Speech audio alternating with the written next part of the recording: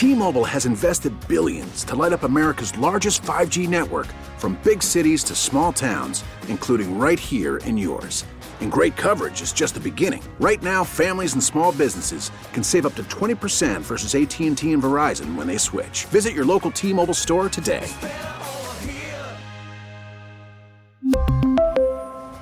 Plan savings with 3 lines of T-Mobile Essentials versus comparable available plans. Plan features and taxes and fees may vary.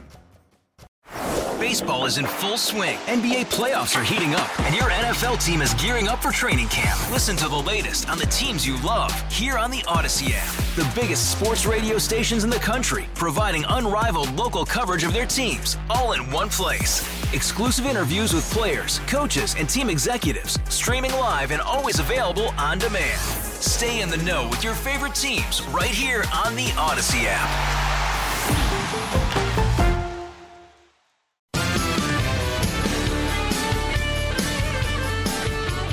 The 4:35, Jeff Katz, News Radio, WRVA. It is a Thursday afternoon. Remind you, tomorrow afternoon, Congressman Bob Good is going to be joining us. We'll get caught up on all of the activities up in D.C. A lot of folks, of course, getting ready for these midterm elections, trying to figure out which way it goes. So tomorrow afternoon, Congressman Bob Good's going to be here. I've been looking at this story out of Jackson, Mississippi. I have traveled through Mississippi. I haven't spent a huge amount of time there. But I was looking at this story and listening to this story and reading about this story and watching this story. There's no water. And I thought, my God, this is a terrible tragedy. What the heck is going on? There's like 150,000 people, I think, in the city of Jackson. Then part of it is, oh, by the way, it's all racist. And I thought, well, how is a failed water system racist? So I started looking around, trying to find somebody who could possibly weigh in on this, give us an idea of what's going on. Douglas Carswell is with us. Now, Douglas formerly served, if I understand this correctly, as a member of the British Parliament for 12 years, was instrumental in the Brexit campaign, and then came aboard the Mississippi Center for Public Policy in Jackson, Mississippi, and we've got him. Douglas, good afternoon. Good afternoon. Lovely to be on your show. Well, the pleasure is ours. First of all, give us a little background here. A member of Parliament for 12 years? Yeah, I went into politics in Britain because I wanted my country to be an independent country. And I campaigned for Brexit. I co-founded the official Brexit campaign. And then when we won that vote, when we got Britain out of the EU, when we became an independent country, I quit Parliament. I didn't want to just become a politician living at public expense for the sake of it. So when I did what I wanted to do, I quit. And I'm now living and working in Jackson, Mississippi. I came to America because I think that freedom and liberty are, as the great Ronald Reagan once put it, the thing that has lifted our species from the swamp to the stars. So I think defending liberty in America is the great cause of our age, and there's no better place to do it than Jackson. Wow. All right. So for those of us who are thinking, Jackson, it was a Johnny Cash song. I don't know much else about it. Tell us a little bit about Jackson, Mississippi, and what the heck is going on with the water system. I moved here with my family from London, and I can't tell you, I love Jackson. It is, I think, the most wonderful place to live. The people are lovely. The weather's lovely. The problem is the people who run the city are really, really bad at their job. And this manifests itself in a number of ways, but it really manifests itself recently with the collapse of the water system. It's now got so bad that there are many thousands of people living in Jackson who can't even have a daily shower. They can't even flush the bathroom. It's that bad.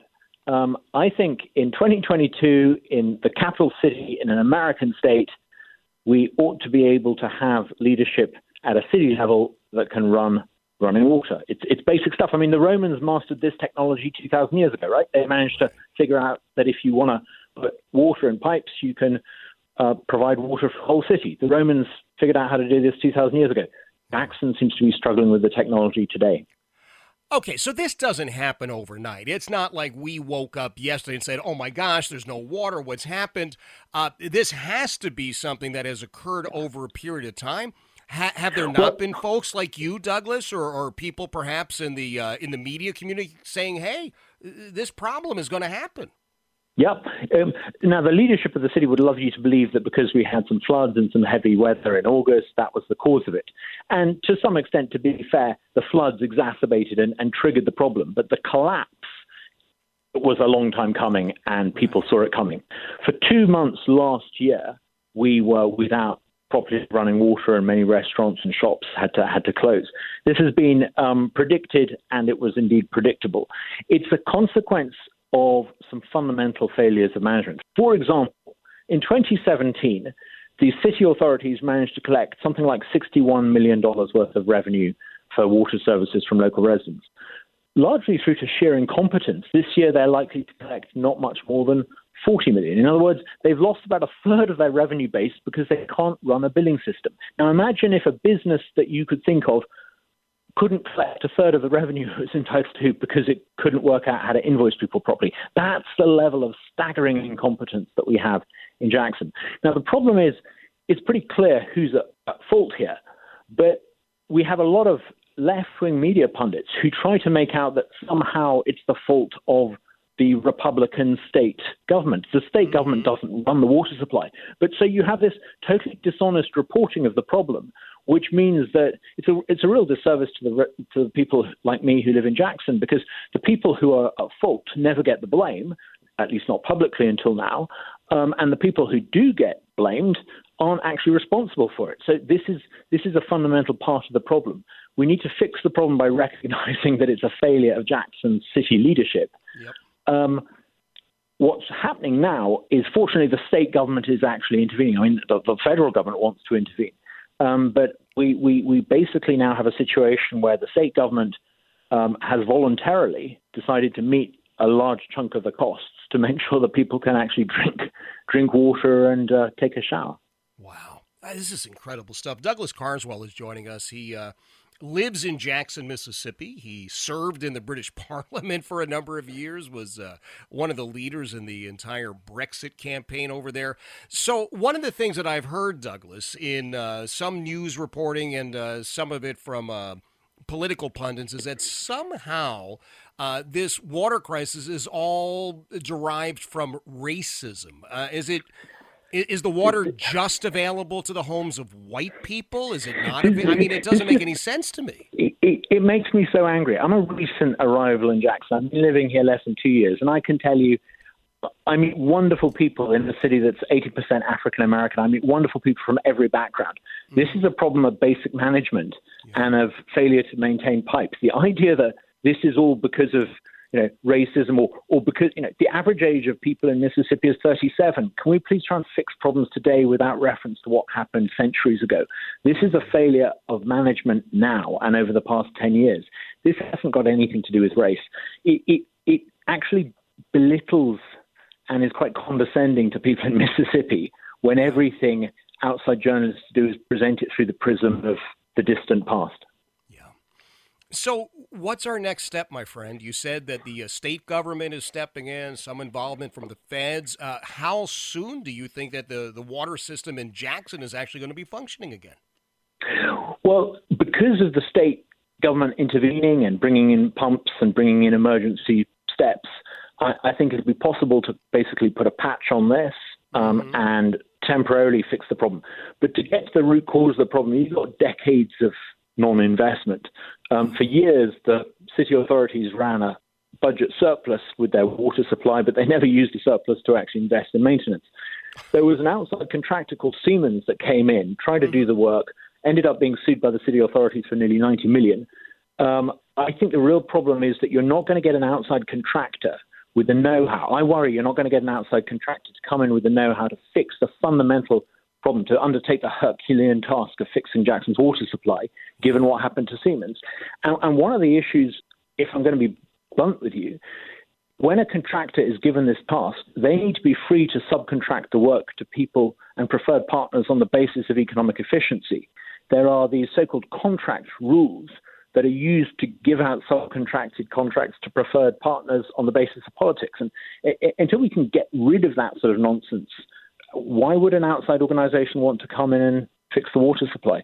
So it's not just a case of getting the money. We've got to get rid of those discriminatory regulations which will inhibit a private contractor coming in to fix this problem. Wow.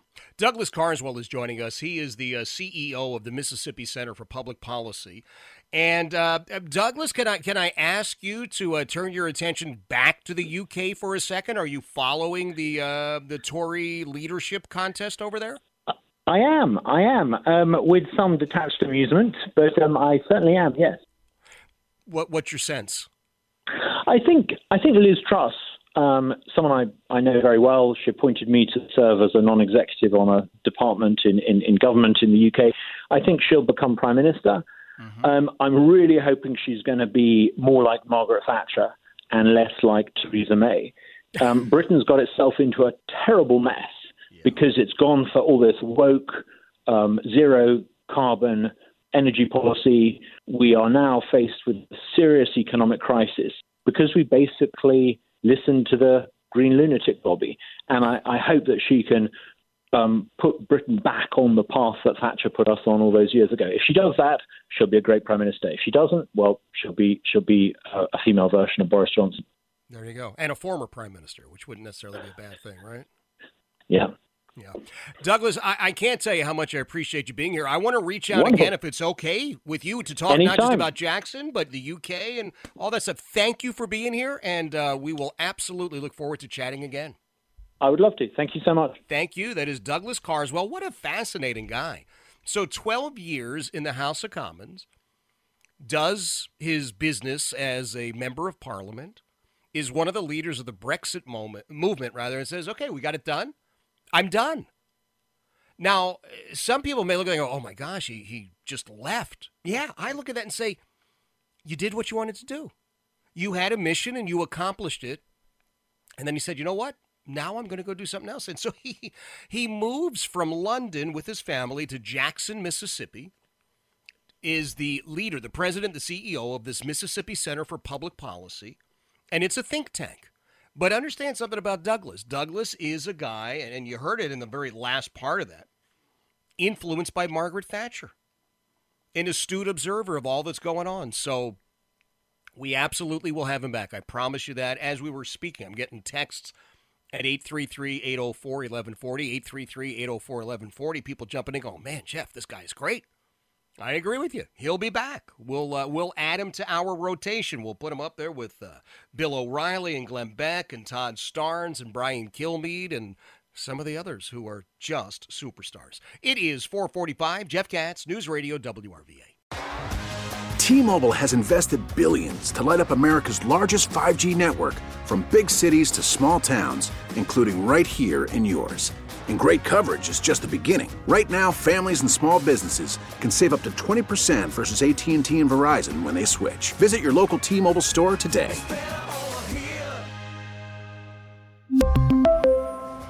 Plan savings with 3 lines of T-Mobile Essentials versus comparable available plans. Plan features and taxes and fees may vary.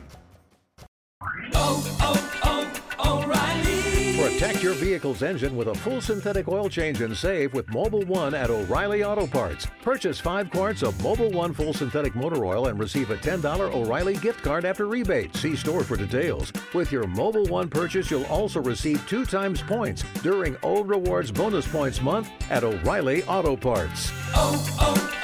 O'Reilly Auto Parts. Hey, Rob Bradford here. I have set out on a mission with my good friends at FanDuel to prove what I have known for some time. Baseball isn't boring. Now I have a daily podcast to prove it with some of the most notable people in the baseball world, screaming baseball isn't boring from the mountaintops, or at least agreeing to come on our show. Players, managers, GMs, and yes, even the commissioner of baseball, Rob Manfred. It has been a constant wave of baseball's most powerful voices. So join the revolution. Subscribe and soak in Baseball Isn't Boring. Listen on your Odyssey app or wherever you get your podcasts. You'll be glad you did.